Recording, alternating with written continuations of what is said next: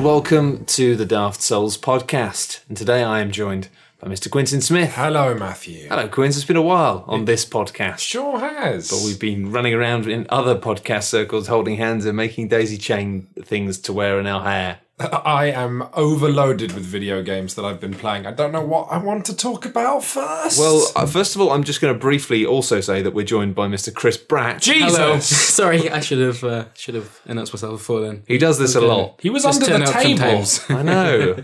But yeah, it's a surprise. Chris Bratt, welcome. Really bad surprise, isn't it? Are we talking video games or are we talking...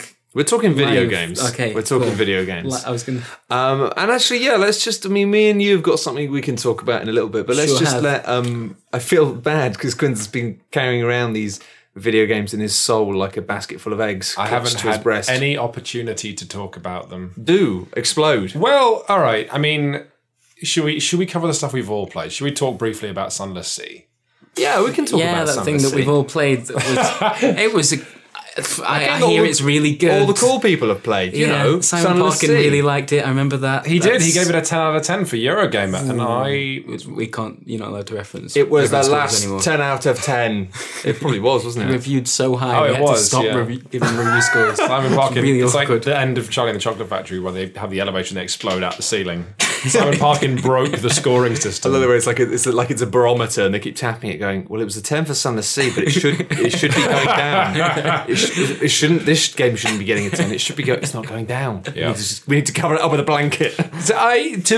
When Sunless Sea is having its high points, I do definitely think it's worth a 10. So yeah, this is the gist of it, Brad? Yes. It's based on the world of the Fallen London browser game. Although that was quite jokey, this is very dark, very serious.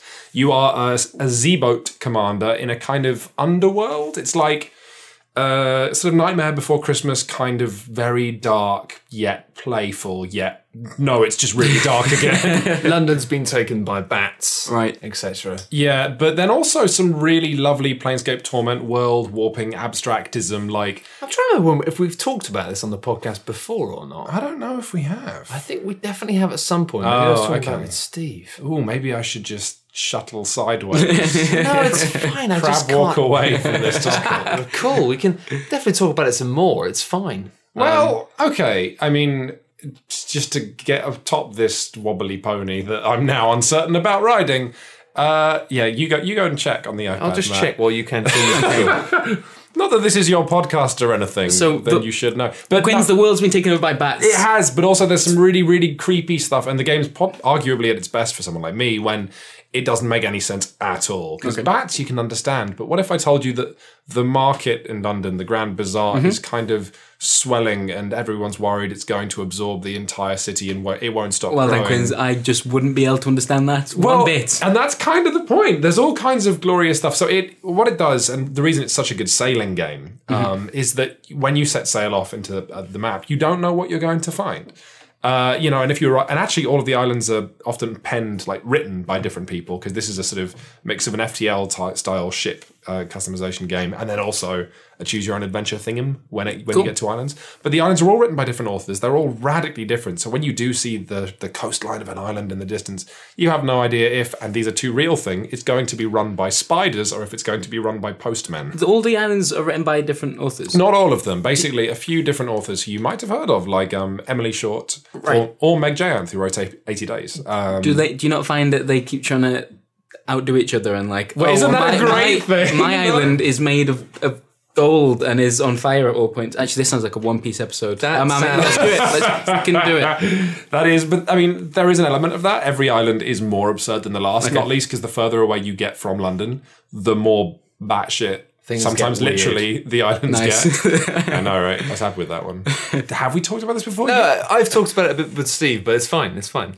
We talked about it a bit. Well, you say it's fine. But now you're it's saying it in that way that it's like, I'm now it's kind not of fine. not knowing if no, 'cause- any sentence I say will be repeating lovely Steve. No, I don't think so, because, I mean, we get this a lot, and I think when games are really good or really interesting, it's fine to have different people talking about them in the future, because they do talk about them in a different way. I think I'll just be cautious not to repeat myself too much, because I'm the person who's most likely to say the same things. Well, I'll tell you what then. I will just, quick, because we've got so much to talk about today, I'll talk about the one feature I have that I love the most, which is the permadeath. And actually, I'm going to be looking into this next week for a video I'm doing for Rock Paper Shotgun, because I know that this led to a massive fissure during the development of Sunless Sea, and sure enough, it is a problem. This is a roguelike with permadeath, and you can lose your ship and have to start again. And it's also a narrative game with stories and choices. So how on earth do you reconcile those two things, whereby you die and then you have to go through all the story again? And it's a very difficult problem that they've done their best to fix with randomized placement of items and lots of different paths through the island. So even if you go back to the same island, you can do a different thing. But the thing I like the most as a result of this is it becomes a narrative-driven game, like a sort of Mass Effect style thing, where do you want to save the people or butcher them, whatever. Sure, save them. Except in this game, then there are 3 or 4 other options. It's hopelessly morally grey. But here's the thing. It's a game with permadeath, with narrative choices. So, for example, I mentioned an island run by spiders before. This is the example I give everyone. So if you trade with the spiders, if you appease them, hint, you don't want to appease them. Right. But you can sort of be taken with a convoy deeper into the island, and you can find this thing called the Tree of Wisdom, I think. And it's a huge statue covered in spider webs, and there's spiders everywhere. There are so many spiders that the game describes them as the noise of their legs on the stones of the island is like pebbles being washed up on a shore. And you have all these options. You can spy on the spiders. You can talk to the priests, who are people who've had their eyes replaced with eggs and all this stuff. And then there's one option at the bottom, which is just burn the tree. And it's just there. And the description of it is something like, there's such an abomination, can't exist. You burn the tree. You think it will light. There are webs everywhere. And then it's so interesting to be playing a narrative game, and you've got like 40 hours invested in this character, and the button is there. Yeah. And it's like, if I press this button, I'm probably going to die. Because I don't know if any of those events actually ever kill you or not, but it's the fear. You're right. It's the fear of what have you found might happen. The island, I don't want to give it... The island, which is just an old temple, and there's a very big button on it, and the game is very clear you don't want to press it. There's a few which I haven't pressed that I'm positive would kill you. Yeah, you're probably right. But you're correct. The fear there is sometimes greater than the actual risk of death. But that's that's still a selling point. It's incredibly exciting to click on the button that you're sure will kill your character. You're committed to death, but then actually they come through it, and suddenly then you're playing a character who has decided to die, and you've reconciled yourself with that fact. Like, imagine a Mass Effect game where you select the option, it's like, this will kill Commander Shepard, and then the game. And then the game keeps going. It's such an interesting arc for your character. Really avoid a very spoilery joke there. I know what you mean. Actually, I do love... I mean, that's the thing. Sunless Sea's writing is so good. Mm-hmm. It's so good. And some of the... But it's just the bits in between are not very good. Yeah. As in the sailing and the combat? Or the combat's terrible. Wait, because I thought that would be the bit that was the bit I was excited about, because I hear permadeath and... No. I think this is the problem is, less to do with... the thing is, Quinn's basically has just highlighted the one reason why the permadeath is quite good. I think that the permadeath generally is not good and doesn't really work with the game. Right. Especially because even though you have this idea that basically, once you get to a certain proficiency level, the idea is you can make enough money to buy a will and have a child. Obviously, that doesn't require money. That requires other things that I'm not going to go into detail here because it's a family podcast. But anyway, you can pass on stuff and it becomes basically lighter, like a bit roguelite if you have the money. Mm-hmm. And once you get a certain level of goodness at the game, it's quite easy to do that. But then it just doesn't make sense, because this thing of your heir gets some of your money, not much, but your heir gets a bit of your money and some of your stuff and some of your stats. But then the world is randomized again. I mean, it kind of works within the kind of idea that this place is just weird anyway, but it's sort of an odd halfway house, and it kind of feels like the whole heir thing and the whole passing on goods to your next run is less of an interesting mechanic and more of just something to try and soften the blow for the fact that permadeath doesn't really add anything of value. I'm not gonna I'm not gonna argue with the fact that Sunless Sea is the single best game with the single most mediocre padding ever. And I can argue for anything, right? That's how I make my living. But and I could make the argument that the padding does actually lend all kinds of things to the narrative. It works sometimes, and as you say, the whole permadeath thing and the terrifying options in dialogue trees. That's making lemonade with lemons. Yeah. And I think there's a lot of moments where the mechanic systems that don't really fit or work do actually shine. Yeah, but you're totally correct that a lot of the time the padding is either too hard and gets in the way of the narrative and you can't actually get that lovely plot that you want, or it's too easy and entirely pointless. That said, I do find myself falling into a lot of traps where even when theoretically I'm fine because I've got so much money, I will just skirt too close to the edge and end up with no fuel, and I'll start panicking. And I don't know. It's fine. It's decent, but the plot is just unreal. But again, I good. found that the problems I faced when I had these moments where like I kind of suddenly realised that terror's too high, or I'm running low on fuel, running low on supplies, is because the actual sailing bit is often so tedious that you just don't notice, and you don't notice that your crew are starving, and it's like, oh, I wasn't looking, and I don't know. Yeah, the thing is though, despite all this, it is still really good. I mean, there's so much like love for that game. The community will give it some kind of mod just to take the boats out, sure. and then you're playing half a game. I mean, it's sloppy, but I mean, it's difficult. But I think it would have. And you see, this is the difficulty: is if it was just a browser-based text adventure, then it would be better, a bit better in some regards. But I wouldn't have ever played it. As it's a kind of sailing,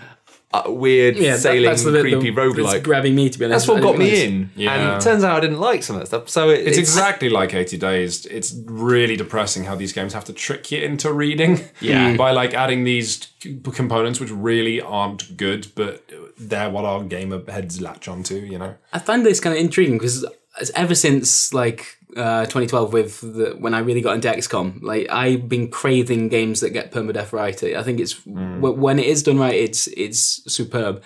And so I've been playing Pillars of Eternity this week, and there's basically an Iron Man mode in that game in which if your character dies, it's the end of the game. Really? And yeah, I don't think. I don't think anyone sane should do that. Well, the thing is, I kind of I dabbled with it just to start with because I was like, oh man, maybe this is the next one, because I wanted to treat the game like a D&D campaign that will kill off your character if you mess up enough. And I totally see the appeal in this. The problem is with a game like so if in a D&D game, if your character dies, looks like the cat who got the cream and the drugs right now. If in a D&D game, if you die, your character dies, you get brought back in, and the story continues. If you die in Pillars of Eternity, you start again, and you were talking about how the narrative and the decisions you make in Sunless Sea complements the permadeath. Yeah. Not so much in Pillars of Eternity because it's exactly the same options every time. Is it easy to be careful and not die? No. Right. Well, I don't know. I did play it differently because of that. You don't always know how strong an opponent is until you encounter them. That's the problem. Is what it boils down to is you don't actually know how strong stuff is until you're fighting it. But then couldn't you? And it's really hard to run away. Yes, it's incredibly hard to run away. Could you not initiate the fights? No. Well, the thing, once you're in a fight, you have got a chance there to just run away immediately, but you don't know how difficult the enemy is until you actually start using your abilities and seeing how much. Why would they put this in? Well, because it will be for someone that's played it a bunch of times and wants to show off. It was a stretch goal. There's the real answer. That's the real answer. And actually, there was a really interesting thing that they put up. It was like part 2 of their documentary about making the game. Road to Eternity, is that what it's called? I don't know what it's called, but it's. I'm not a geek, Chris. We've already established before this recording that you guys huge nerds. No, but basically they said about how they just admitted the fact that the Kickstarter did so well so quickly that they had to just go back into the office on the weekend, and they came up with all the stretch goals in a day. Because they're just the worst way to design, and the way in which a lot of Kickstarter stretch goals are created. Having said that, most of the Kickstarter stretch goals that they've done seem pretty good. I had a look because I was like, well, what else have they put in this? Because I was interested to know what bits of the game had been put in because... sure. Well, they knocked Double Fine off the top spot, didn't they? They were the most successful game. I don't know if they still are. They raised like $3 million. Which Double Fine game? The original adventure game. Like in terms of the actual Kickstarter campaign outside of I mean, rolling it right back, just so people know what the deal is, like Pillars of Eternity is basically... Do you think we might have lost those people no, already? Hopefully not, but basically it's kind of like, it's very much a game of the Baldur's Gate 2 Icewind Dale sort of era style. It's not using the same engine, but it may as well be. It's like, it's exactly the same in terms of how it functions. Although actually they've sharpened up lots of stuff and modernized lots of stuff and just generally made it a bit less horrible because a lot of those old games were great at the time, but the systems can be a little bit they used tricky. Dungeons and Dragons 2nd edition as a rule set, which Yeah, it was was- like so big. Do you remember how it's like you got your strength to 18 and then it was 18 like Oh, God, 10 yeah. and then 1820 and then That was 1840? dude. Do you remember how when you start those games, you roll your stats like in a D&D What? campaign? Why would why would you ever do that in a video game? People Except, don't yeah, because do- the point is in Dungeons just and sat there for Dragons, ages. you roll the dice and go, That's it. Well, that's my stats. Here I go. I'm someone with 4 intelligence. I guess I'll be a fighter. Ooh. In Baldur's Gate, you click reroll over and over Until you get some really good numbers. Yeah, and you go, dumbest "That's So a it means great everyone character." pretty much plays that game with, a real good starting selection of stats. So why not just have something that's balanced across the board and get on with it? that's Do a the video thing. game. God When you damn played these games, like it was a mixture of appeal. It was a mixture of kind of being that you were running around with a two-handed sword, turning monsters into exploding balls of gibs, which was fun. And I mean, this Pillars still does that a little bit. I mean, not as much as like Icewind's Dale was pretty much focused on that. It was very much like about the kind of a combat thing. So you've still got that element if you just want to get into the tactical combat. It's pretty good for that. You've got lots of interesting abilities, and I'm finding the combat is like consistently satisfyingly hard. You do have to keep pausing and moving the stuff game around. by default makes you do that. When you get into an encounter, it pauses the game. It's like, right, what do you want to do here?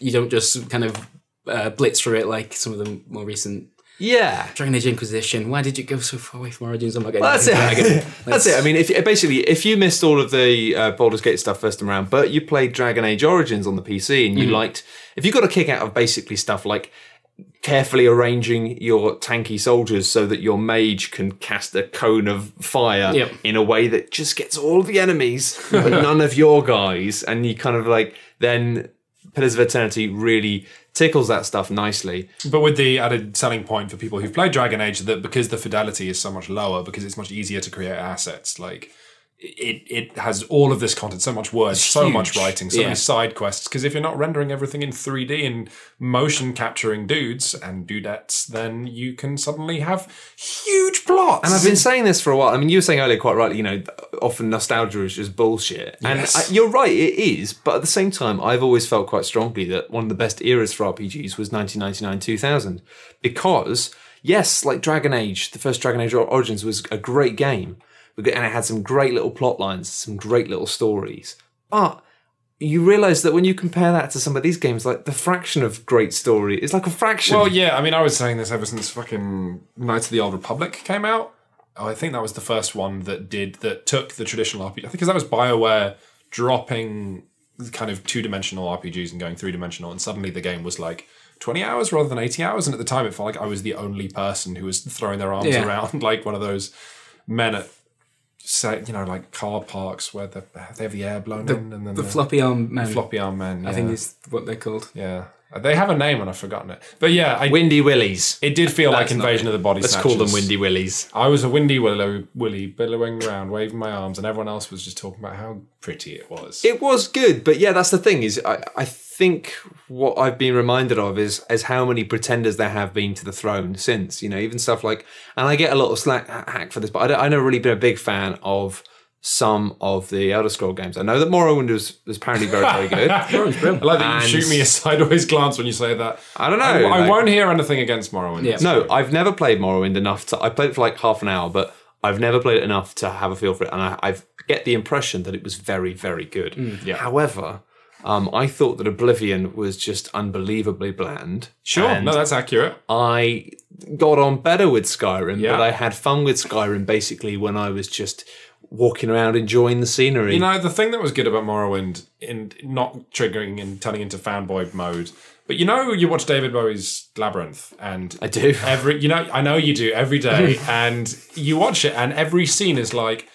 what's going on now? Yeah. That's what Morrowind Yeah. was. You rounded a corner and you walked into a town, and it was on the back of a beetle, and you went, okay. Yes. But it was that for the entire And game. it took you about half an hour to find the town because you got some weird directions Yeah. written on a piece of paper attached to a tree. You or know something. what? Well, they say that's amazing, and that's something that we haven't really seen in like. No, because it doesn't sell, because it's extremely hard to get people excited about the idea of wandering around giant mushrooms for ages, but they know what a dragon is, they know what a castle is. Yeah, no, I get that, but it's the knock-on effect of that is I don't know, like these. You have games like Incredibly bland games, sure. yeah, like Oblivion and Skyrim. We've got all these books on bookcases, and you're just like, why would anybody ever read these? And we were having a books? conversation about this in your kitchen, where I was saying I'm actually not excited about Pillars of Eternity because I haven't seen a single piece of concept art. No one's been able to tell me why the story is exciting. Everyone's just going, "Oh, it's made by Obsidian," and I'm going, "Give me more! Come on, sell me on it." And you did that, but it took you 15 minutes of describing the plot. That's to the me. thing. It's difficult, but it's one of these things where you start playing it, and at the moment when I realised, I was like,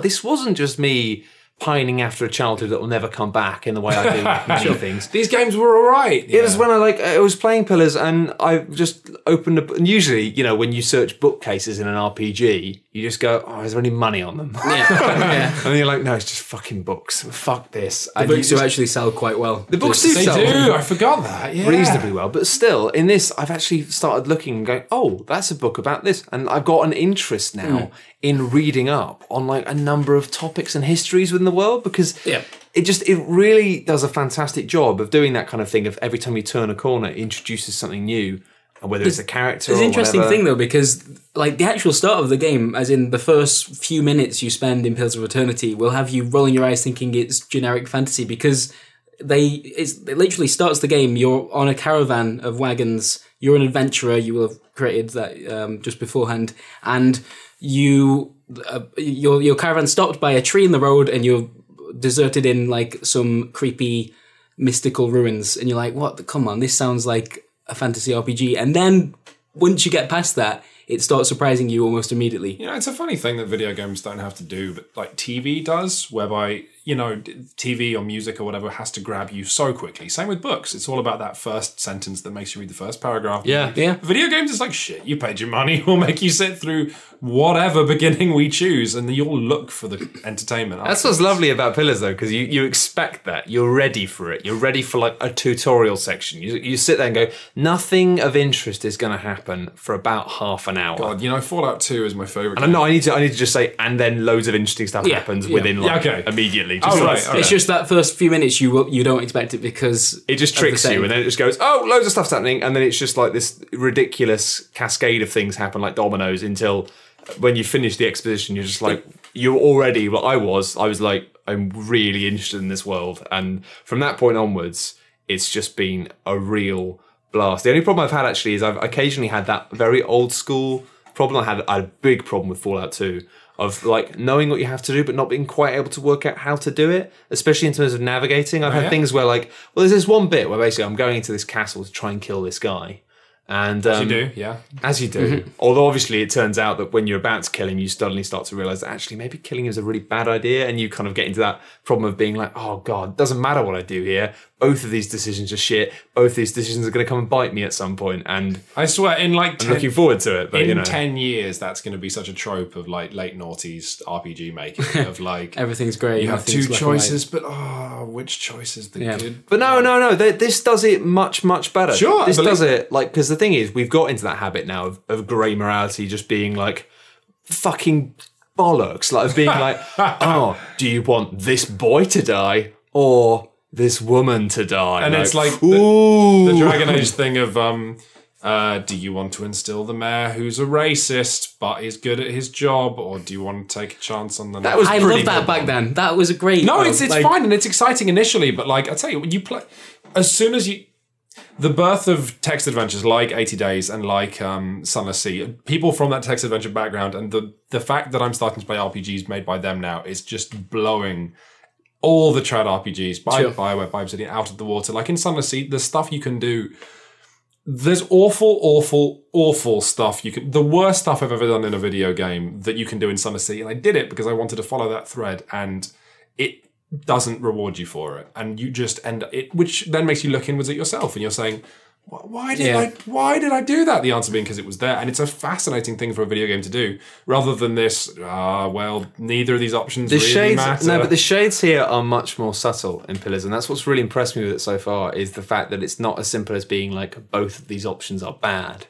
It just leaves you feeling very ambiguous about how things. I'm still kind of annoyed with myself or a bit confused with myself with the decision I made in the game earlier today. I haven't been able to shake. And I remembered this happened to me. I remember this happened to me in Baldur's Gate 2, and I'd forgotten about it until today when I was playing, where I got to the end of this bit and I got to the point where I was supposed to kill this guy. And after talking to a few more people, and after getting to this essay, I almost was tempted just to, instead of having this encounter, just leave the castle and then just come back like way later when I've had time to think about it. It's like, I'm not going to get any more information, but I just don't this is the thing. want to make the choice. It's not necessarily a bad thing, but I think ambiguity that you're describing is in vogue now. I think it's that kind of, you don't necessarily know what decision to make because you know what? Morality is complicated. Whereas in real life, actually, the way we choose to live our lives, we commit to things. We earnestly believe that, given all the facts, that something is accurate. No, I know, but that's the problem. It's when, and this is what Pillars is really good at. Well, sure, but Mass Effect giving did it. you more facts. Mass Effect did it as well. Mass Effect, they got really good at it by Mass Effect 3. I distinctly remember when you decide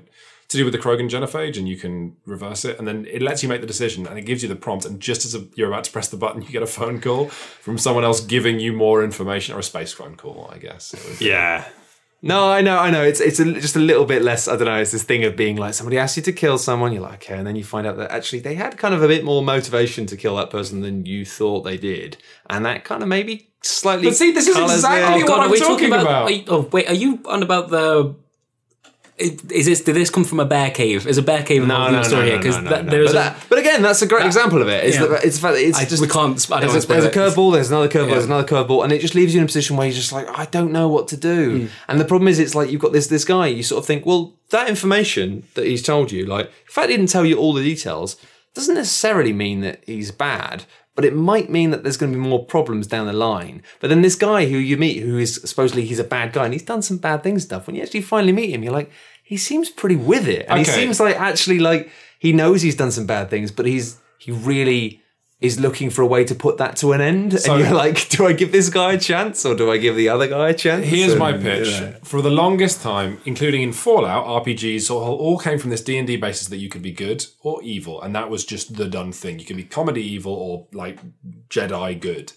And now we're in the sort of like afterglow of that, whereby now everything is grey. There is never committing to any kind of morality. We're not allowed to do it because all decisions are very complicated. And I think after this, we're going to reach a middle ground whereby we can actually have characters who commit to a plausible belief system, but, which is not necessarily tangled up in all kinds of complex stuff. Well, this is what this actually seems to do pretty well, and the fact that the decisions you make, like the problem is the encounters you're set up in are always kind of a bit fixed and a bit set up to never allow you an easy way out. But it still always gives you the option to just behave like an absolute dick or behave like an absolute saint. But there's just lots more flexibility in between. We were talking before about the fact that one of the advantages of going back to this older style is that you get a bigger game or a bigger world to explore. That also comes into the way the dialogue's handled as well, because the way it's presented, way more options if you don't have voice acting. Yeah. Exactly, or even like when you've got a dialogue window and your characters will be static in the background and there'll be like a circle around the ones that are talking. That's about as far as they go with representing people talking.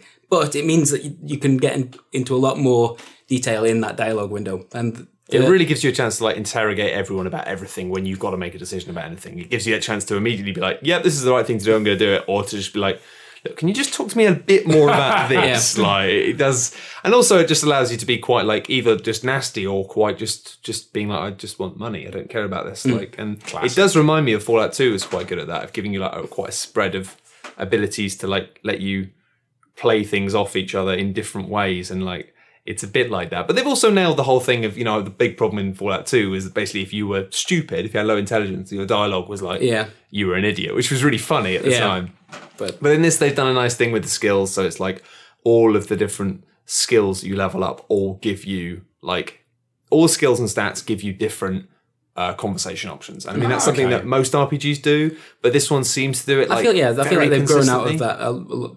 More modern RPGs have grown out of that because they have these... They don't want to spend time working on dialogue options that only a tenth of people will see. Yeah. So because Pillars knows it's a little bit easier for them to flesh that stuff out. It does help you sort of shape a sense of character. Yeah. For like with my character, like he's just got like he's really tough. He's not like strong. He's not very good at dealing damage, but he's just very good at taking damage. He's basically the tank for the team. But because of that, because he's just tough looking, it means that like he's generally a really nice, understanding guy, but occasionally, when he needs to, he threatens to kill people. And whenever he threatens to kill people, people listen. And it's just this thing of like, what's this my guy good at? He's good at threatening people, but he's a nice man.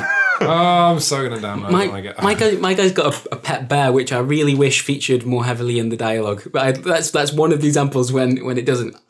Whenever I'm having an argument, I should have an option that is point at the bear and like just be like, look, point at bear. Yeah, we could have an argument and we could pretend that we're going to have a fight here, but I've got a pet bear that follows me around and is like my trusted companion. And the companions you get, like so far, though, I've got like a team of 6 now, I think, and every time I've met a character that is like, I've wanted them to come along, I'm actually going to be a bit gutted when I reach the point where I have to then go, well, one person needs to not be with me, just because they're all like really interesting. You've got. It doesn't do the Dragon Age thing where everybody follows you in a camp.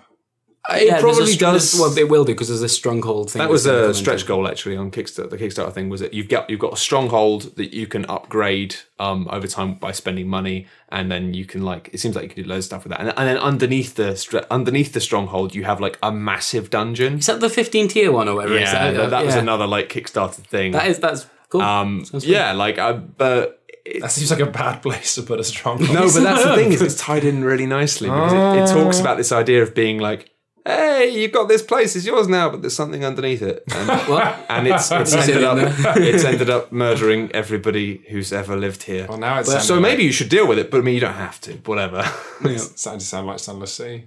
Yeah, it's actually, I've been really impressed by how dark it's been so far. In the fact that, and I always found especially what I loved about games like Baldur's Gate 2 and what I loved about Fallout 2 was maybe because they weren't graphic, because it was all like written descriptions. They could get away with having subject matter, dealing with subject matter, which was really adult and really nasty sometimes. Or just fading to black, which of course, which the Fallout games did. But I don't know how dark and nasty Pillars gets, but there's bits already which are really grisly. Horrendous bits, yeah. Like the very first kind of town that you enter immediately like shows you what kind of game that's going to be. Yeah, it's fascinating, and it is. I'm just enjoying having that thing if you meet characters and you're like, I don't know what to make of you, but come along with me for a journey. Like, it's nice to have an RPG where you're bringing someone along again, and you're not just like, oh, you're the rogue, and at some point, not as in assassin, like as in like in Mass Effect, you're like, all right, you're a badass. There's going to be points in the plot where we end up fighting with each other, but we'll be fine. Whereas in this old style of game, you're like, hey, come along, sure. Because you want to like learn more about them and listen to them more, but you're like, you kind of also know, you're like, at some point, I'm probably going to kill you. Like, really? It's that thing of being like, we are opposed, and like, you start getting that party bickering where they're like having a go with each other. Yeah. But it's like not quite bickering, it is like a serious problem, and you're like, yeah, sooner or later, this is going to come to a head, and I'm going to side with this guy. So this ties back into the thing we've been talking about throughout this. If this was a more modern RPG, you can't do that too much, because you can't spend time working on a character that some people kill off at a certain stage in the game unless you make a big deal out of it, unless that's a big important moment in the game that defines your characters or whatever, because it's so expensive to do that. You can't flesh out characters and work on voice acting if only half the people are going to see them. The latest character, up to a point. Latest character in my party is basically an Inuit dwarf who has a small, like, it's like a little, it's a dog, but it looks like a really cute, like, poodle wolf. She's awesome. Is she brilliant. A ranger or? Yeah, I think so. Yeah. But yeah. I actually, a highlight of playing Pillars of Eternity so far is I found a dog and I gave it a pat on the head and was like, "You're my dog now." And then I had a dog in my inventory. You can put him in your There's a pet slot, probably a stretch goal, and then you can drag him into it, and then you've just got a dog that follows you around. Really? That's Oh, I haven't found the pet slot. Oh, okay. It follows you around rather than you just hold it in your. But at first, when I was like, "Oh, where's the dog gone?" It's like, what the fuck? Inventory? Dog. There we are. Excellent. That's crazy. But yeah, I mean, it's this is all obviously based on actually no, this podcast is going up tomorrow, which when the embargo is going to end, so it's fine. I've actually hadn't. They've been because Bloodborne came out. Probably you've been able to talk about the first 15 hours of the game. Okay, well, I mean, I haven't even played. I've only played for 5 hours, so I am completely safe in embargo land, and I can say that based on the first 5 hours, it's really, really good. And actually, I'd probably say that the most impressive thing about it is the fact that I've got Pillars of Eternity and Bloodborne, and at the moment, I want to play Pillars of Eternity a bit more, which is really something. Yeah. It's got me, and I'm fascinated to see where it goes with all of the mad story stuff. Before the rest of the... Because just nipping in there before the entire internet's talking about it, should we talk just a little bit about impressions of Bloodborne? Because there's just a couple of things I want to say. Because I was around your house doing shut up and sit down stuff, and I think you were in the kitchen making tea. The doorbell rang and I went to get it, and I think I just went, Matt! Matt! Because I knew it was from Sony and I knew it was Bloodborne. And we put it in the PlayStation box. 4, and then it was so exciting. We put it in and we watched it install. Wow. Then we downloaded the patch. Oh, that patch. Then you got Shadowplay rigged to... Oh, man, it was great. Yeah, but after that... So, I mean, the thing that I do like, and just more than anything, is that From Software have been allowed to do something that, it's clearly Demon's Souls again, but also something with just this radically different wrapper on it. It is. I don't think it is just a wrapper, I'm not sure about it. There's all kinds of small changes, but I mean, let's be honest. If that game was made by a different developer, the word Dark Souls would be the first 2 words in every review. Oh, no, of course. Of course. I mean, but yeah, no, there is all kinds of stuff. But the thing is, because you look at, the way that Demon's Souls went on to Dark Souls and Dark Souls to Dark Souls 2, it's, massively derivative. Yeah. Whereas this, it does feel and play very differently, and that's my excuse for being shit at it. I've only played that, the initial demo that went around some of the shows, where it was amazing. If you died, that was the end of your demo. Yeah. I say amazing. Very cruel. But the initial impressions for me was that it was just a much more. It encouraged you to be much more aggressive as the player. Instead of holding your shield up, kind of slowly stalking around an enemy, figuring out it's a lot more. Wants you to be in there and attacking all the time. I can't remember where I read this, but I definitely agree with whoever said it was. It's Dark Souls with just a touch of Devil May Cry. Where the dashing and the dodging seems really fast, especially because I've seen videos of people dashing, which is faster than you do it, Matt. Crazy fast. Yeah, I think dashes. I think there's it's an unlock or something. Well, a stat thing. I haven't even got to the point where you can unlock your stats yet. I've hardly played it at all. I've played for about an hour. But just and actually, we should also mention that I did you were playing it and I was watching, and there was just this slight frisson of you were genuinely upset that you kept dying, and the loading screen. Though it's mainly because the loading screens are a real They're crazy. But I mean, apparently that is going to be patched. People have told me, so that's actually hopefully next time I play it, loading times will not be as bad. But if they don't improve massively, it's going to be a real pain. Yeah. And it's a problem because it meant I was playing the game differently. Usually I'd be kind of psyching myself up and going, come on, you can do it. And focusing on just repeating one task again and again and again, because that's what I did with Dark Souls, is that thing of mastery, of being you know what, I'm going to fight this thing and I'm going to fight it again and again and again until it's easy. And that's what you do. But I'm not going to do that if it takes 35 seconds to load every time you die. You've counted. I remember... No, I just saw it in the video editing software. I didn't count. Okay. I distinctly remember a line in the original... A PC Gamer's review of the original Thief when I was growing up. Or a review of Thief 2 or something. But it talked about, just idly questioning whether Thief would have been so scary if the loading times, if you died, hadn't been, I think, 70 seconds. Which is... The first Thief was terrifying. I know, but for reasons that we've apparently forgotten. But no, it was also great. Just the art design on Bloodborne is the last thing I want to say about it. The fact that everything is long and spindly and very Victorian. I'm so bored of orcs and elves and trolls and all this stuff. And yeah, you're gonna love Pillars of Eternity. I know, right? It's got orcs. It's got the odd troll I've seen. I'm not sure if. I mean, I can do that stuff. I'm loosely running a D&D campaign right now. It's... How are you doing this? So, I do it. I'm bored of it, but, I'll still play the good games. It's fine. But, yeah, just this Victoriana is so much fun. And the fact that it's not really steampunk either. The fact that they've managed to do this... Just bloody. And just resist the steampunk thing. And it's just wheelchairs and spectacles. I love the setting. And I really like the way that in that kind of initial area, the you're just fighting against like nutters with knives and fire and that. But then you realise that all a bit actually tall. they're slightly different. Like what they're holding actually dictates like what kind of an enemy they are, and you need to learn that. But then also they talk, and it's this idea of you go and knock on doors, and people go, "Oh, what are you doing out? You shouldn't be out on a hunt at night." And there's this idea that you've just been dropped into this really like. I think there's something a bit more macabre about like having like these streets full of these murderous, horrible people. No, it's great. While people are inside having a laugh, know they're out there. Yeah, that was so cool when you're fighting these horrible, broken, huge ravens which can't walk, and then you can hear people laughing and knocking glasses over inside. Yeah. It's good, and it's just the difference between a great art team being told, draw 20 trolls and just come up with 20 enemies. And it like everything I saw you fight in that game was just a bit interesting, a bit odd. You don't know what's going to be around that corner. It's the Sunless Sea thing. It is, and the main thing I've noticed so far is down to in Dark Souls 2, it felt like they regularly used large mobs of enemies as difficulty spikes that were a bit cheap. And whenever you faced a lot of enemies at once, it was always kind of like a bit of like, oh, we'll throw this in because it'll be hard.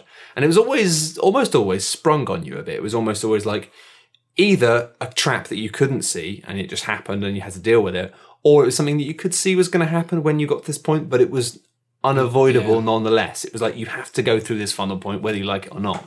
However, in the opening section of Bloodborne, you've got a lot of enemies, but some of them are patrolling and some of them are moving around, and it means that there is this, when you're fighting, there is this sense of aggression, and there is this sense of like, you need to keep fighting, you need to keep being on the attack, and you can't just dawdle around. But also, it doesn't mean you play it in an aggressive way. It means you've actually got to be a lot more cautious about picking your fights. Sure. It actually weirdly reminds me loads of Dota, in a weird way of it being like, when people are bad at playing Dota, it's because they don't commit. They either, they kind of half run away and half fight, and they kind of dawdle in the middle, where it's like, with a sword and shield in Dark Souls, you can go into a fight without committing. And I used to do that all the time. You just stand at the edge and you just sort of like stand near it thinking, what do you do? Yeah. What do you do? And you just try and like be really cautious until you've got a measure for what you're fighting. Whereas in this, it's just like you either avoid fighting by not going near it or running away from it, or if you're going to step in and fight, then you have to just fight. You can't be like, I don't know, should I run away? And I haven't quite got my head around that yet, because it is such a different way to play a game compared to what I'm used to at Dark Souls. But it's very interesting. It's a fun problem. It means that you don't end up trying to kind of like break the AI as much, or at least, you're not kiting enemies towards areas where you can fight them better. You're not trying to figure out their aggro range. It's just, you are fighting or running away. Yeah, it makes it a bit looser, I think. I mean, I'll be interested to see how it kind of progresses and continues. But it is, you're right. I mean, there is a bit of like Devil May Cry in there, especially because I get the impression there's a lot less weapons and armor to collect. Because like, oh man, are they interesting? Like, but no, that's the thing. The few that I've seen, the ones you get are incredible. Yeah, every weapon's got like some weird alternate modes going on. I saw Rich Stanton posting a GIF earlier, which was like, or a Vine, which was like, one of the weapons is a sword within a sword. So it's like swings this small sword, and then as part of the combo, like clicks this small sword into a larger sword, which looks like it's like a massive scabbard, but is also a sword, and then finishes off the combo with the big sword. Yeah, there's a similar weapon with the kind of the big weighty hammer that you can pick. I remember in the demo you could pick through a few different weapon sets, and the way that works is that it is just generally your normal default stance is just a sword, but if you switch it, he reaches back, stabs the sword into this big stone block, and it becomes a big like massive two-handed hammer. Yeah. Which is, it's Monster Hunter is what it is. Monster Hunter has always had the two-step weapons. Right. I think Joe Scrabbles was tweeting about this. The press the button and the weapon becomes another weapon, and you work that into combos. Yeah, that's 100% Monster Hunter. It's not just pick out of these two weapons for different fights. It's switch between them in the combat. That's the Monster Hunter. The gun lance and the something else I forgot. Well, the new one is like there's something power thing. Can't remember. It's fine. Yeah. But I've got the Monster Hunter. What's we were all that? just talking about Monster I'm still playing Monster Hunter. I just can't remember words. But in Bloodborne, I've gone for the cane, which is like a cane which you can click and it becomes so like cool. an Ivy style whip. Like from Soul Calibur. Cool. It's so like it's like a cool. magician's trick cane where you press a button on it and then it all the wire in it goes limp. Sure. All the bits of it fall apart. So then it becomes just a It becomes a serrated like So it basically means it's like very precision stabbing, or it's like swinging it around wildly. What an idea for a thing. It's really cool. I think, I mean, what I'm enjoying most about it is not really knowing what's going on. Like, it got inklings of lots of things. Like, there's a creepy doll, and I'm like, yeah, that's probably going to be where you level up. And you've got these gravestones, which, like, yeah, they're probably going to be the different levels in the game. But it's just, I don't know, after playing Dark Souls 2, in which, like, there weren't really many mysteries, and the things that I kind of thought, oh, this is a mystery, just actually ended up just always being mysteries because they weren't mysteries in the first place, if that makes sense. I know Dark Souls 2 is not considered. It's not a terrible game. I enjoyed specifically being part of that game on launch, and in fact, they might well have been you two in a pub somewhere just chatting about how we'd gone about the initial few areas and where bosses appear and like. Oh yeah, I remember that pub. Yeah. That still is. I think these games in particular are just so much fun to be around that conversation while it's happening. I do think Dark Souls 2 is great. I just think it's less great than Dark Souls. I think Dark Souls 2 is good. But, you know, that's like, this is like us having different scales. Like, you know, like, it's an IGN good compared to my, no, I don't know. Like, it was a good game. I think it was just, it didn't really bring anything new to the table. Yeah, sure. Sure. I mean, I'm actually just being sharing, and if you said it was as good as Dark Souls 1, I would be like, no, it's only good. It's nowhere near as good as Dark Souls 1. But yeah, Bloodborne, I'm sure I'll be talking about loads more in the future. But yeah, I think so far it's very difficult not to recommend if you've been a fan of that sort of thing in the past. It's just good. It's creepy. It's so fresh. That Victoriana is just so sweet. Everything is. Although I will say that I'm annoyed that your initial character model has the suspenders are hanging off, which is very fashionable now. You know, like you have the suspenders which are part of your belt, but then they hang loose, and it's like, Quinns, please tell me this doesn't annoy you. No, it doesn't. It doesn't annoy me now. Okay. Whatever. Now it's a fashionable thing. But if you're setting your game in Victorian times when suspenders were genuinely used to hold your trousers up, then yeah, it does annoy me because your trousers should be falling down. Fuck that game. Yeah, it's not like I'm not going to buy it. Yeah, but it is stupid. It looks a lot of fun. Also, like, how cool is it if you're into this type of game, there is a real proper good reason to have a console as well. I know there's finally a reason to have a console. Destiny was that for a lot of people. Helldivers is really fun. It's really good. And I haven't got the chance. I avoided talking about it today because neither of you two have played it. Sure. But Helldivers is really good. I'll try and play it. Resogun was really good, but it wasn't the reason to like, you want something a little bit special. No, Bloodborne's the reason to buy a PS4. Yeah. Helldivers is just the other thing you can play. But I mean, the thing is, as you say, Destiny was also very strong. I think a lot of people got the wrong idea of Destiny. Like, because it's this weird thing how there is this sort of there's a real cultural clash there that doesn't kind of make sense if you look at it. Like, that if you haven't played Destiny and you just look at the internet, the general consensus is don't play Destiny, that game is shit. Mm-hmm. But then there are also like millions of people who played Destiny and who played it for a very long time. Eventually, lots of people like myself will have now since wandered off from it because there just wasn't enough to do. But after playing it for about 100, 150 hours, which is no small thing. So there is this weird sentiment that Destiny is not a good game. But only because you walk away. I mean, before I said it depends if you were into that particular type of thing. It was a great reason to have a console. I commute with someone that plays a lot of Destiny. I get why people sure. I don't want to do it. I'm not saying to you. I'm just saying, like, you know, if people are, like, you know, thinking about buying a PS4 because they want to play Bloodborne, then they should for sure get Destiny. I think people shouldn't write off Destiny, basically. They should find and see if they have a friend to play Destiny with. Yes. Yeah, I think it's maybe not a case of playing it yet, because I think now we're coming close to the zone where probably in this summer they will release a version of Destiny which has all of the expansions in it. In one, they always do this. It's basically the World of Warcraft model, isn't it? Of being like, well, if you get it now, then you'll get all the other stuff or some of the other stuff. They'll do it. I just don't know if it'll be this summer, but it might be. It'll probably be the end of the year. But I don't know. Christmas Destiny bundle, yeah. Even if it's just a case of like jumping in the next time there's a big event, but I just say don't write it off, because a lot of people seem to write it off automatically now, which is really odd, because it's like everyone's just. I don't know, everyone's just overridden the fact that there are millions of people who love it. It just leaves a bad taste in your mouth. It's funny, I know, yeah, you're right. So, you know, the general consensus is really grim, even from people like me who've played it for like 250 hours, and I'm like, I don't know. You're one of them. Jeez, me and Matt. Me and Matt both. Okay, so here we go. We've got some questions. We've got a question from Count Elmdor.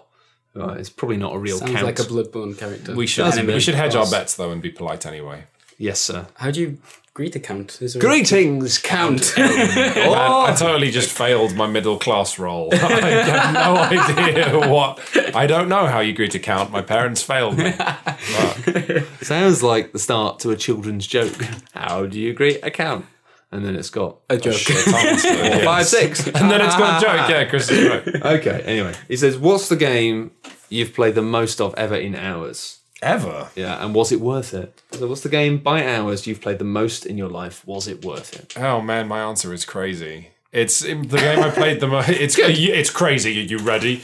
It was a mod for the original Unreal Tournament called Thievery, which turned Thief into a multiplayer game where like 8 people would play guards and 8 people would play thieves, and it was staggeringly good. Oh, was this in... Because was Thief in the Unreal Engine? No, it wasn't. They ported Thief, including the fact like players turning semi-invisible if they're half in light and fully invisible if they're in shadow. Yeah. They ported all of that. You know, they ported Vine arrows to the Unreal Tournament. Because I remember there was a ton of really interesting stuff going on in the Unreal Tournament. Yeah, it was the golden era of modding. It was like Half-Life and Unreal Tournament. Did the people behind that go on to?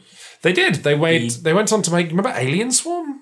Probably not. I don't know. That Alien Swarm was the next mod they did, and that got picked up and sold by Valve. It was one of the big selling mods, like Natural Selection for the Half-Life 2, I think. Oh, was it? But no, they're a hugely talented mod team, and I played a lot of time. How much? Man, I played it like every night for like a year and a half, just 4 hours. You know, there are other games I've probably played for as long, like, you know, MMOs and stuff, but that's the one that's the biggest in my mind. Right, yeah. It's just huge. I think mine was the biggest in my mind was probably PSO. I don't know how many hours I put into that, but actually that has since been eclipsed by Dota. Like Dota, I put in 900 hours into, which is insane. Yep. It's just actually it's not, insane. Though. The game's bottomless. It's an esport, you know. I know, but I put 900 hours into it in a period of about a year. Like it's just. I mean, that's insane. It's crazy. I played a lot of Dota, but no, mine isn't particularly surprising. World of Warcraft. And I don't regret it, actually.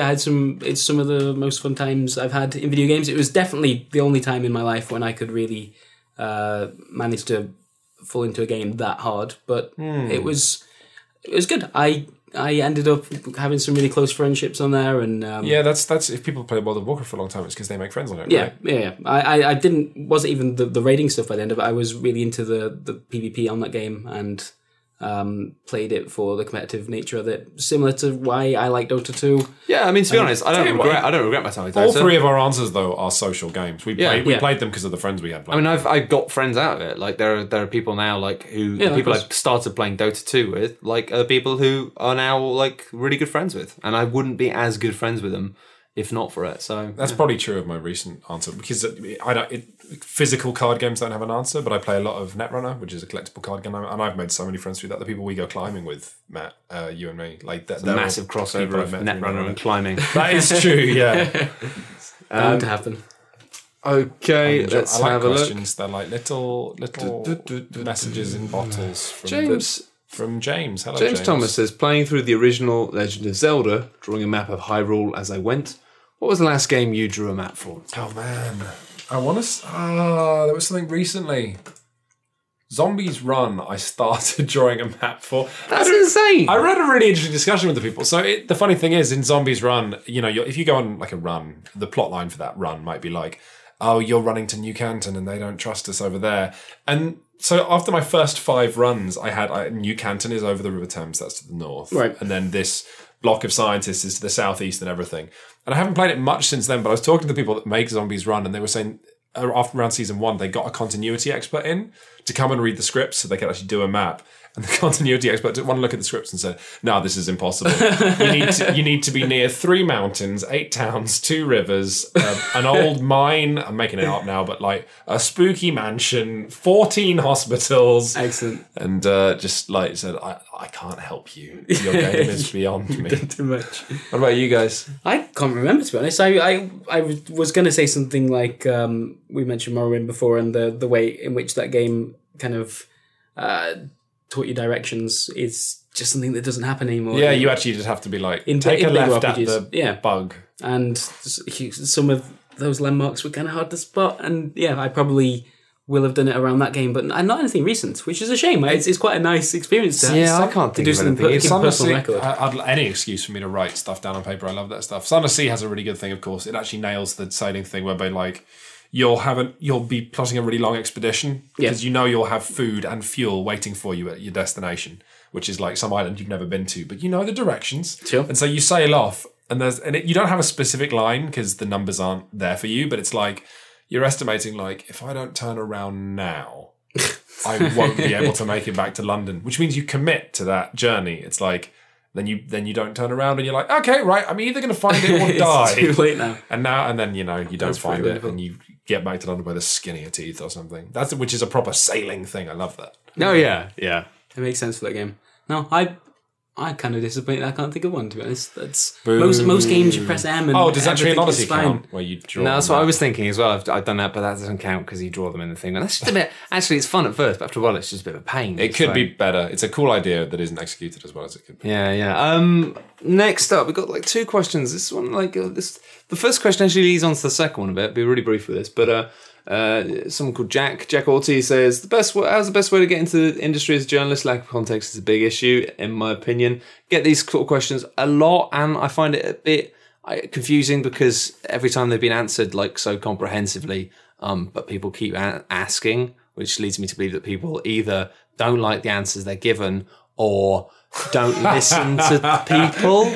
I think this probably isn't the case for Jack, but it's definitely the case that a lot of people will ask you, how do I get in the industry, as a substitute for doing any actual work. Yeah, I get the impression that is sometimes the case, that people want you to give them like help somehow. Yeah. And it's like, I can't do that. I can't help anyone. The answer's the same for me as it always is, which is like, if you want to be a games writer, like, are you writing right now? Because if you're not, there is actually, people won't believe this when you tell them, but any editor I know, any editor I have ever worked for, if a new writer sent them copy that was great, they would hire them. They would pay for it immediately. Yeah. Because new editors, actually, there is a dearth of people who do this really well, who turn in good copy. I mean, even great writers will turn in copy that needs to be edited. If you can turn in copy that doesn't need to be edited, that has the images and everything size, that obeys the word counts and fits on the site because they haven't covered it recently, you'll get a freelance thing. Yeah, you'll get a freelance gig. That's basically it. You do it. If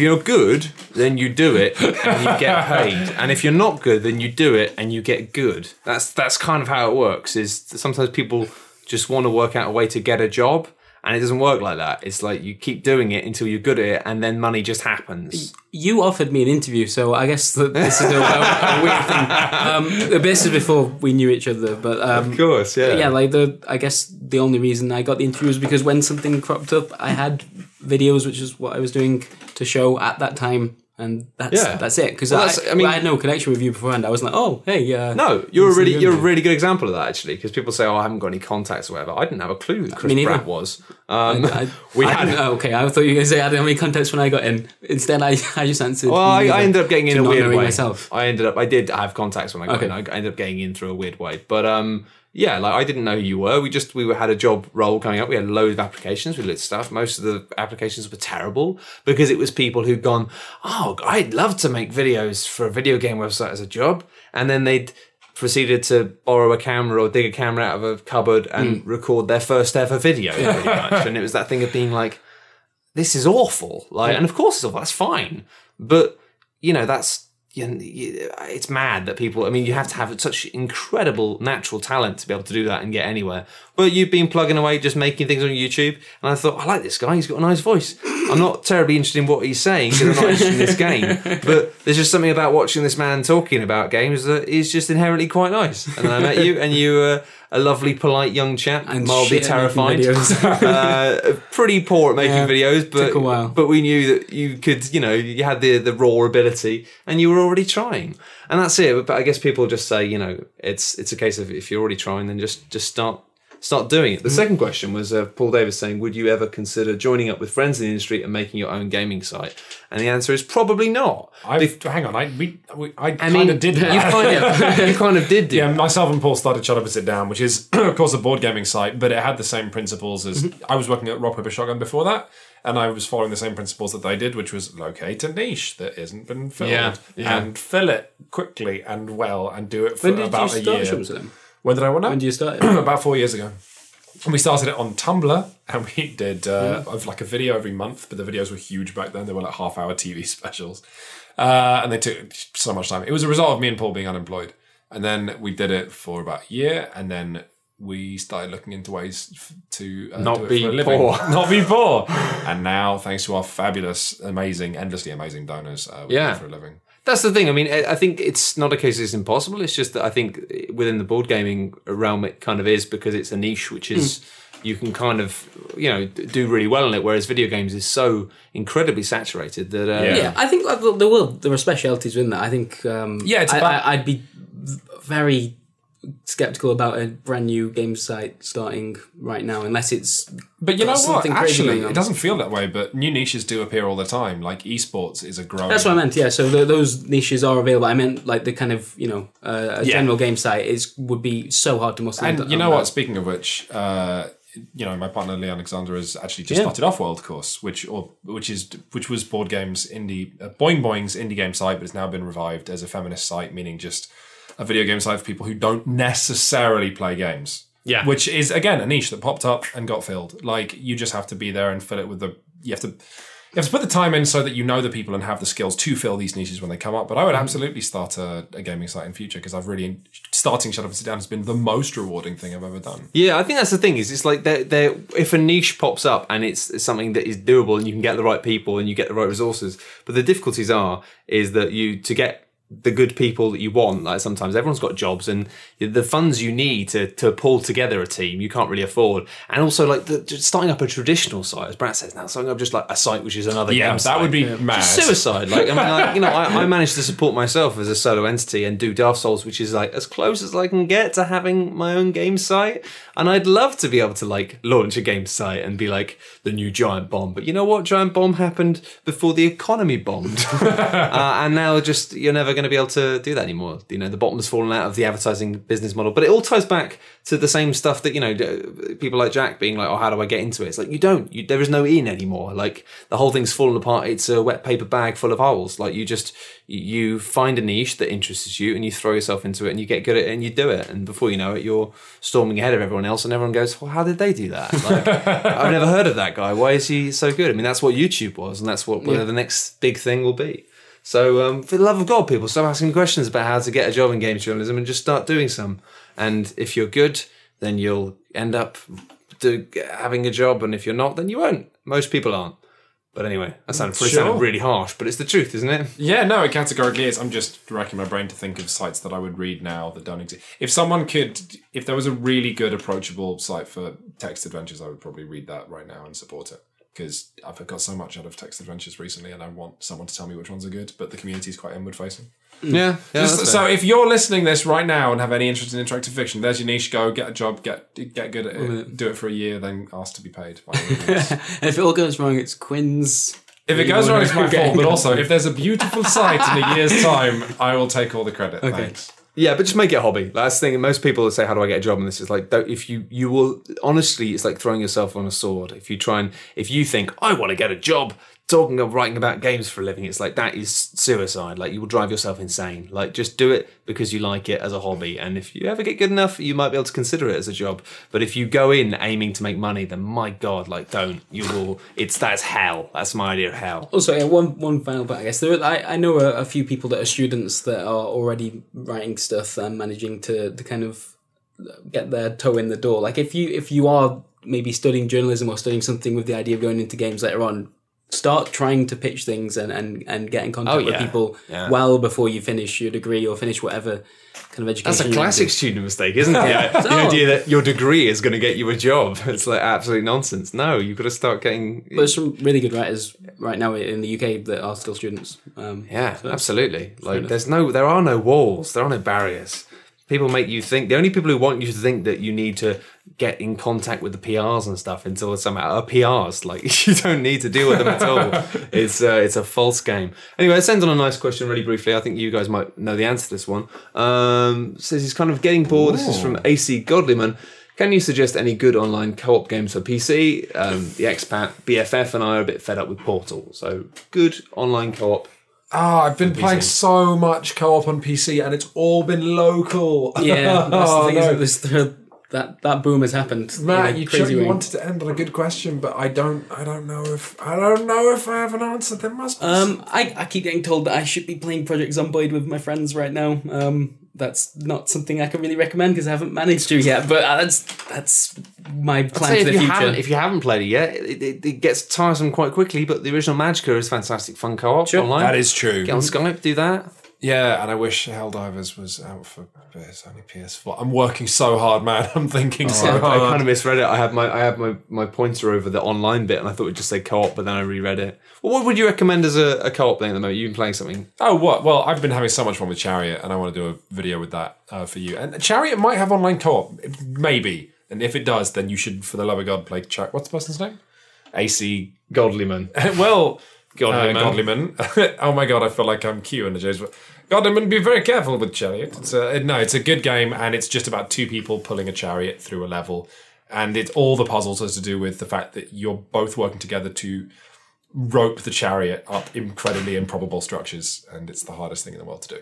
Basically, it sounds like mountain climbing with wheels. Yeah, it's mountain climbing with wheels, and it's a lot of it. It is a game where all you ever say is, "Have you got it? Have you got it? Don't drop it! Don't drop it! Do not drop it! I've got it! It's fine! Don't drop it!" And then you hang, and then you let it fall. It's the thing of just letting go. My palms have never been so sweaty. It's really funny. Sounds like a lot of fun. I look forward to playing it.